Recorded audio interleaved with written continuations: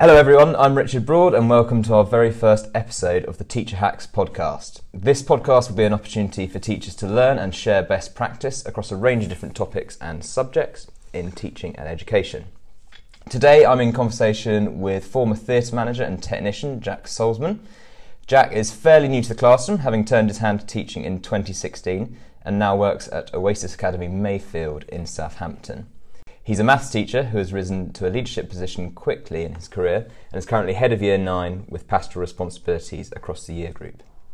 He's going to share his story, give some practical tips about how he's developed his skills in managing student behaviour, and of course all notes will be available from senecalearning.com. So Jack Salzman, welcome and thank you very much for joining me. Thank you. So Jack, I've given listeners a quick overview of your career to date. I'm interested to know what made you change career from performing arts into the classroom? I felt like I wasn't really having an impact on many things. So it was both on my own life, but also other people's lives as well. And I know that's really cliche to say, I went to teaching because I wanted to change everyone's lives. But being a theatre technician, I mean, you're occasionally making people laugh, you're occasionally giving people some entertainment, but it's not really changing any lives. And at the same time, it's not changing mine either. I mean, I put it this way, I was working at the age of 28 as a theatre technician on £14,500 a year. And that's not lucrative.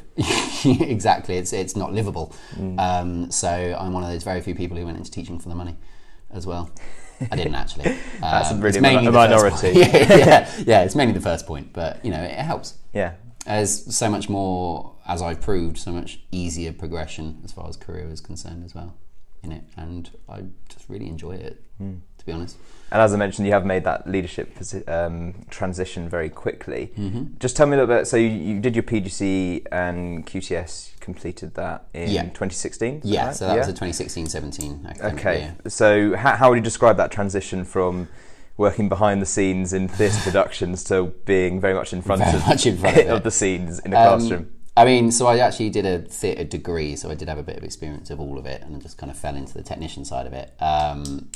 So I have performed, I have got some training in performance side, which helps phenomenally.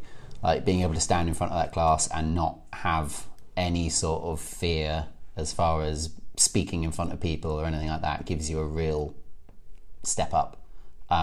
So many of my colleagues starting at the same time had that worry of, you know, saying the wrong things or stumbling over their stumbling over their words or what they were trying to say, or trying to explain something and not being able to explain it correctly. But talking has never been an issue for me. So, and talking to people in front of people has never been a problem. So that was a real help. So actually on that side of it, transition was great. It was easy. I think the time management side of it helped a hell of a lot as well. Like if a show goes up at 7:30, a show's going up at 7:30. If your lesson starts at 3, it starts at 3. There's no getting out of that. If you've got to be prepared for it and you've got to be ready for that thing that starts at that time, that's it. So it was actually a surprisingly easy transition. Yeah. And to be perfectly honest, with actors and children, behaviour-wise, it's the same. And then, so that's the transition to the classroom. Do you think that had an impact on you getting, becoming a head of Year 9 within a few years of you starting teaching? I think, yes, I think definitely that, but I'll be honest, I think it was experience of life in general and having a career beforehand, whatever it was. Again, so I went through Teach First route, so I had a lot of colleagues at the same level of me as me, who had never been in a classroom before, and suddenly you've got a 75% timetable and it's daunting. But some of my colleagues who happened to struggle, they were the ones that came straight out of university. Don't get me wrong, extraordinarily intelligent and are now extraordinarily good teachers, but in that first term they're the ones that have only ever done education. They've only ever been in school or college or university, and to come straight out and then suddenly be in an adult world working that many hours and having to be that professional constantly, it's daunting and it's a big change. So I think 10 years working and being out of education really, really helped in that respect. I had more confidence, I had more professionality, I had more knowledge of my own limits. And I was able to say, yes, I can do this, I know I can do this, and actually I'm old enough that I should be at this level already, and therefore wanted it quicker. So I went for it quicker. Makes a lot of sense, and I completely agree with what you're saying. Like when I started teaching, I was straight out of university, and yeah, that transition I think is a lot harder if you haven't had that life, or it can be a lot harder if you haven't had that life or work experience beforehand. And it's that life experience. I mean, I went into this already having rented a flat for years. I'm married. All these sorts of just life experiences that you can actually draw back, especially in a subject like maths, where the most common question you get is, when the hell is this going to be relevant in my life? With more life experience, you can actually give examples of when, right, not everything, circle theorems is never going to be important in life, but... I didn't hear you say that. No, of course not. But percentages, for instance, is shockingly important, but they don't realise that. And you've got more experience and more knowledge to be able to explain why this is useful if you have that life experience already. Great. And you mentioned, your experience managing sort of people and the stage performance side of things, and how that related to management of kids. I think we're going to talk a bit about behaviour management today. Sure. So, what's your sort of first advice or piece of or technique that you think has been really beneficial to you? I think having that presence, and I think that's something that I've managed to do, is having a presence in a classroom, owning that space. And that is a piece of training that I've had from my theatre training, is you walk onto a stage, it's your stage. And I know that sounds slightly pretentious, but it is, it's own the space. And that is when I walk into that classroom, or when students walk into that classroom, it's my classroom. It's Sir's classroom. You don't mess around in Sir's classroom. So how do you actually do that though? So you obviously go in and own the space, but what are the sort of specific techniques you use, or do you use your voice, or is it other things? Okay, so I think first impressions are extraordinarily important. So, and this is, any techniques that I'm expressing today are ones that I've been working on since the first time I've had this class in my classroom, and you have to build up on it. It's not something you can necessarily say, I'm doing this right now, from now, and it's going to work immediately. But it all centres around a respect for each other. If you have a certain respect for the students, they will definitely have a certain respect for you. And it is different tones in voice. It's not being monotone. It's never shouting. There's a difference between shouting and raising your voice, and being able to project and being able to be demanding with your voice but not shouting is a hell of a good technique. So it's having basic but followable rules and explicitly keeping to them. For instance, I've got a year 8 class now who I also had in year 7, and from the point of their very first lesson, I explained to them that they are allowed to take off their blazers if I've taken my blazer off. And I now have them to a point where they don't even ask whether they're allowed to take their blazer off anymore. They know full well that they can take it off as soon as I've taken mine off. And they don't even ask. They don't even waste time to ask. As soon as my blazer comes off, they take theirs off, but not a single one does. And it's a silly little rule, and it's not about the blazer. I don't really care about the blazer, but it's them very easily showing respect to me, and therefore me being able to show respect back to them. And it is all that to and froing about respect.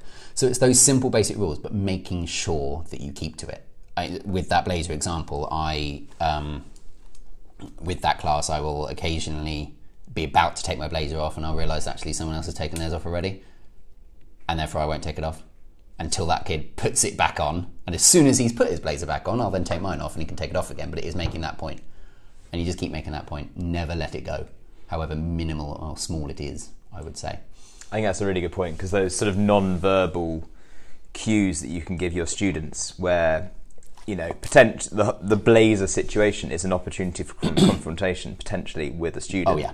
So if you have that situation where you have that non-verbal cue, it's very clear if Sir has his blazer on, blazers are on, Sirs, blazers are off. Blazers are off. That's very. That's don't even waste very time clear way of doing it, and yeah, you get your lesson started really quickly at that point as well. That moves me on to another thing. Is all about those non-verbal cues. It's being able to teach you a lesson and not have something disrupt it.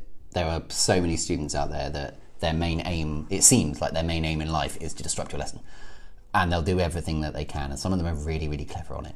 I'm a sucker for getting into a story and telling a story that's got nothing to do with it because they seem really interested in my theatre life or about my wife or anything like that. And they're not interested at all. They're just interested in not doing the work. So all of these tiny little verbal cues that you know they will jump on if you outright say, Bob, spit out that gum please, come up here and go to the bin and spit out that gum. That's going to take 15 to 20 seconds of arguing, then a minute for him to get up and walk across the room. Whereas instead, if I'm explaining something on the board, I will not even skip a beat in my sentence, but I'll pick up the bin, I'll walk to that person, I'll put the bin in front of them, they'll know what I'm doing, they'll spit out the gum, I don't even have to stop my sentence. And you just carry on. And it's those, tiny little non-verbal cues that mean you do not get that disruption, and you don't give them the chance to disrupt. Okay, so we talked about the importance of non-verbal cues and your sort of presence in the room. What else would you say is really important? Along with making that space your own space comes with making it different to other people's.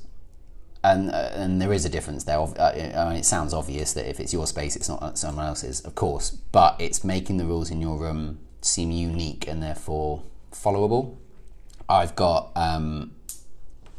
one thing that I do. Part of my board is a competition that I time each one of my classes and how quickly they can tidy up at the end of a lesson, which includes not talking, blazers on, shirts in, all that sort of stuff, books in a neat pile at the front, any sheets that they've used at the front, any equipment back, and then standing up behind their desks in silence.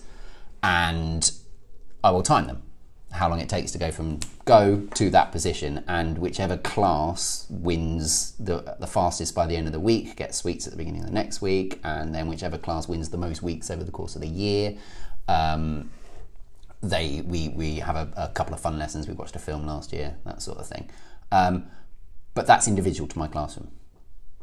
And it is extra thing. Once again, it's showing the respect. Once again, it's saving a hell of a lot of time, because if they're packing up, I think the record for my current classroom is 17 seconds. If they're packing up in 17 seconds, I can teach up until about 20 seconds before the bell goes and know that they can still pack up and be on time because they can do it in 17 seconds. And they want to do it. And then you add in rules like don't throw books, all this sort of stuff because they can't cheat. But that is a rule that is only, or that was an extra activity that is my classroom.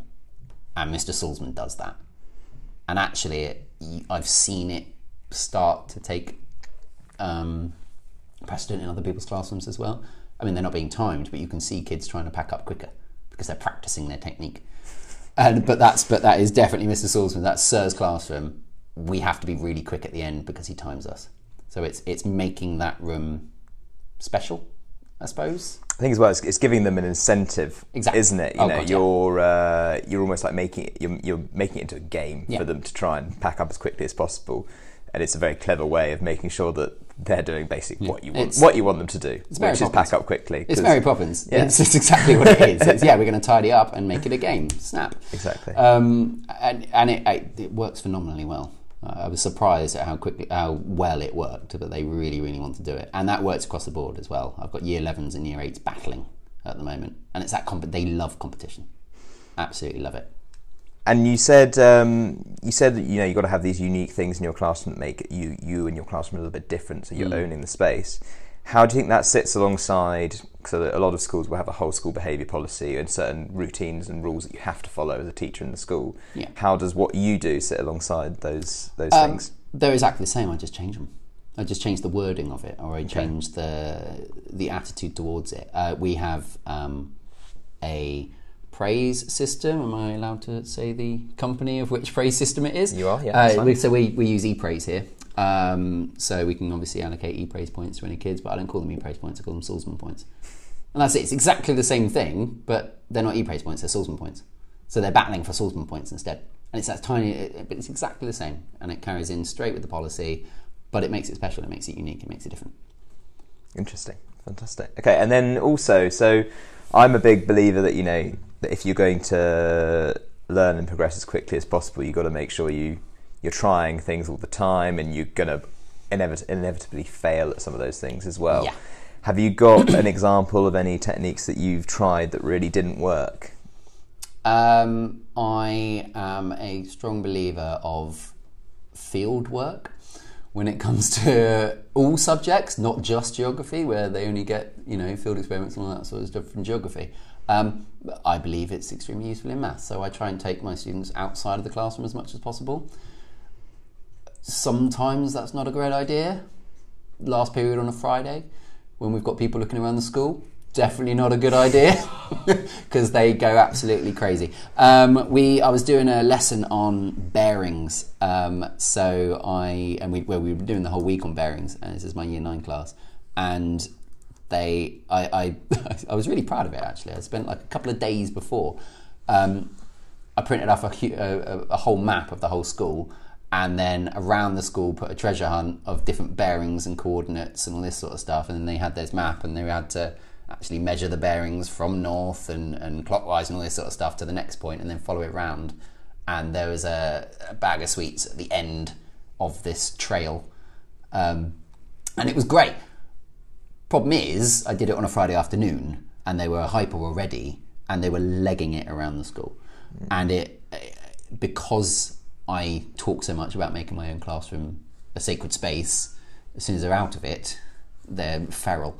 They're not feral, they're lovely, but they're slightly crazy. So yeah, it doesn't always work fully because you're trying these new ideas and you think this is a fantastic idea, and it would be with adults, but then you either time it wrong, or it's just the wrong day because of who's in the school, or you're not prepared to be absolutely everywhere at the same time, or one kid decides actually no, I can't be bothered to do this, and just sits in the toilet for a whole hour.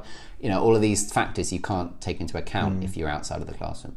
So yeah, you do have to experiment, you do have to change these ideas, and yes, it does go horribly wrong. I always found when I did activities like that it was quite, what I think, timing Friday afternoon is obviously probably not a good time anyway, but on top of that, when you need to have a way of working to hold your students accountable to what they're doing. Yeah. So I think if they're going all around the school, like as a teacher in your space, in your classroom that you're owning, you can see everything, you're in control of everything. Yeah. And you're giving those students a lot more freedom once you go out to that classroom space, and it's very different, so it's very exciting for them. So I think when that then happens, you have to be so on it. Exactly. Or you have to have a way of being on them and making sure that they are doing things they're meant to be doing.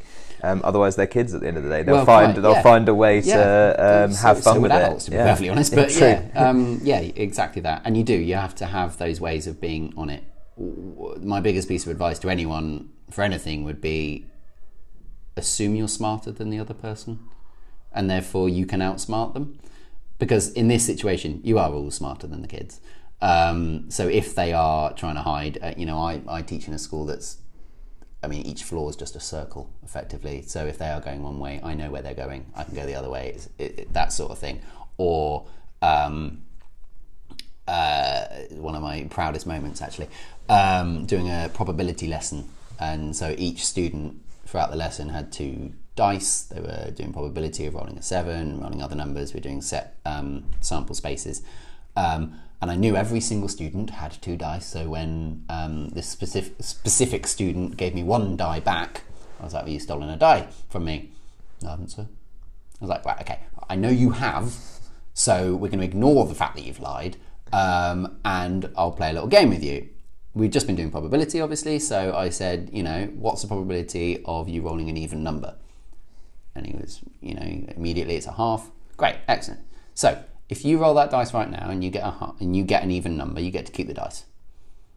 And he's thinking about this in his head, and he's he's going, yeah, all right, 50-50 chance here, get to keep the dice. So he rolls it, and before it stops, I pick it up and walk away. Always be cleverer than the kid. And then, yeah. And to be fair to him, he was like, yeah, fair play, that was pretty good. And didn't cause any issues. But it is all about being a step ahead of them constantly. And you can be, you just got to be on it. And we do have bad days where we're not on it, but... And you'll also learn over time, I think, when you're right at the beginning, quite often it's not possible to be a step ahead of the 30 collective not at all. That you're teaching. Not at all, so, but it is those, you just being able to have confidence in yourself that you are, though, is, I think, a lot of people go into a classroom for the first time, for the 20th time, for the 2000th time, and they still see a rabble in front of them, and they're not a rabble, they're still humans. They're not hyenas, but we fear them sometimes like that. We fear students like that, and they are, I mean, I've been in 2 massively different jobs in my life, and the best part of any role that I've ever been in is working with children, because they are just fascinating and they are hilarious and they're amazing to work with. So as far as I'm giving all of these techniques about how to make them, well, robots effectively, I do want to put a caveat in there and say they shouldn't be robots. That you should allow them occasionally to be those kids, because they are fantastic, and you've got to trust them to be those fantastic kids that they can be. So going back to what I was saying, you go into there with this fear of them, and they're gonna know that you're scared of them, and they're gonna use it. Whereas you go in there with the confidence, then they'll respect you for it. I think it's about giving them that freedom of expression within a structure, isn't it? And within, because if there are no rules, no structure for them, they will not have the possibility to share their thoughts and have that freedom. We see that from some home life sometimes as well. If there's no structure at home, then there'll be no structure here. And we do sadly see that sometimes, but we give them that structure and we do it well, and they'll show some respect. So talk to me about your head of year 9 role. So what sort of behaviour management techniques, or I guess you work with families a lot more in that role. So what sort of things do you find useful in that job? It's all about knowing the students, really. I've got 181 year 9s, and I don't have any kids at home, but I have 181 kids here that are my family effectively, and I do look after them, and I am responsible for them, and I advocate for them, and I know I like to think I know quite a lot about every single one of them. You end up knowing the perfect ones or the really high profile ones more than you do the ones that are middle, but it's all about the importance of getting to know everyone, and therefore also getting to know the students' families as well, because I will have one year 9 student in the morning that I know, if he or she is misbehaving, that I already know, well, dad's not on the scene, so if I threaten to call dad, that's going to be a massive kick-off. And if I didn't know that, that'd be something I'd do. I'd threaten to call mum or dad, and if I know that they're not on the scene, then I'm not going to be able to do that, and you need to get the right threat. Alternatively, you might be that both parents are on the scene, but that actually you know that they don't really care about what their parents think, or their parents don't really care about what their kids do, which sadly you do come across sometimes. So you've got to know these things. You've got to know that certain kids won't work with a threat anyway, whereas a bribe works for some others, and it does. And then again, one-on-one talking works well for some, and being embarrassed in front of 30 other kids doesn't, or works for others. It's just getting to know exactly what works with each one as far as behaviour management anyway. So is there any more than just it takes time? Was there any particular techniques when you first came into that role that you used to develop those relationships and get that understanding of each student? As time consuming as this is, it's being approachable. It's I when I have the time, which sadly in the last few weeks has not been as much as I normally do, but I have 2 or 3 lunch times a week where I'll be sitting in the canteen with them, getting to know them, and I will spend my time getting to know them, hearing about their issues. And my door is always open. They know that. They know they can come to me, and they come to me more than they do the pastoral leader sometimes, because they know I will always give time to them, no matter what their issue, and that is time consuming. And that does end up giving you a headache sometimes, because you are dealing with the most ridiculously small things. But if you didn't deal with those, then they wouldn't come to you for the big things where they actually do need you and that is your responsibility. It's just taking that time to get to know them. There's no real other quick fire technique, if I'm honest. It works the same with the parents. Positive phone calls home work a hell of a treat.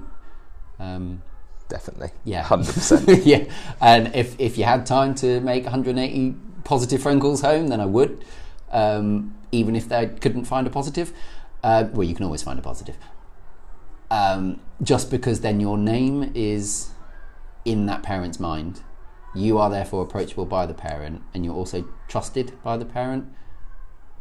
We live in a really, really sad place at the moment where teachers aren't trusted by parents majority of the time, and I think that's a real shame. But the reason is that we don't make enough contact with them, and when we do make contact, it's always negative. So the more positives we make, the more trustworthy we become. The more, he's a human.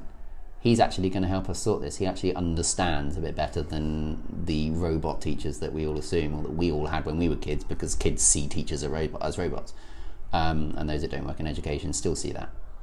So giving that impression that we are not robots, or actually proving that we're not robots, for those people that aren't. It's interesting you mention that, because I remember the exact meeting where somebody said, like, you need to be making more positive phone calls.